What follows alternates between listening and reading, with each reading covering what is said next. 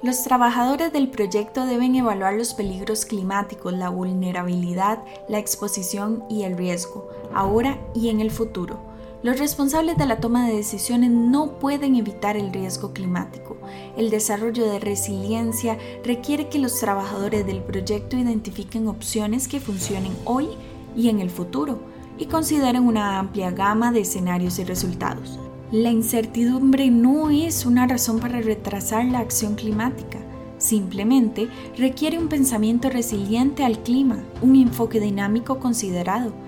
Las soluciones basadas en la naturaleza y la congestión adaptativa son ejemplos de pensamiento resiliente.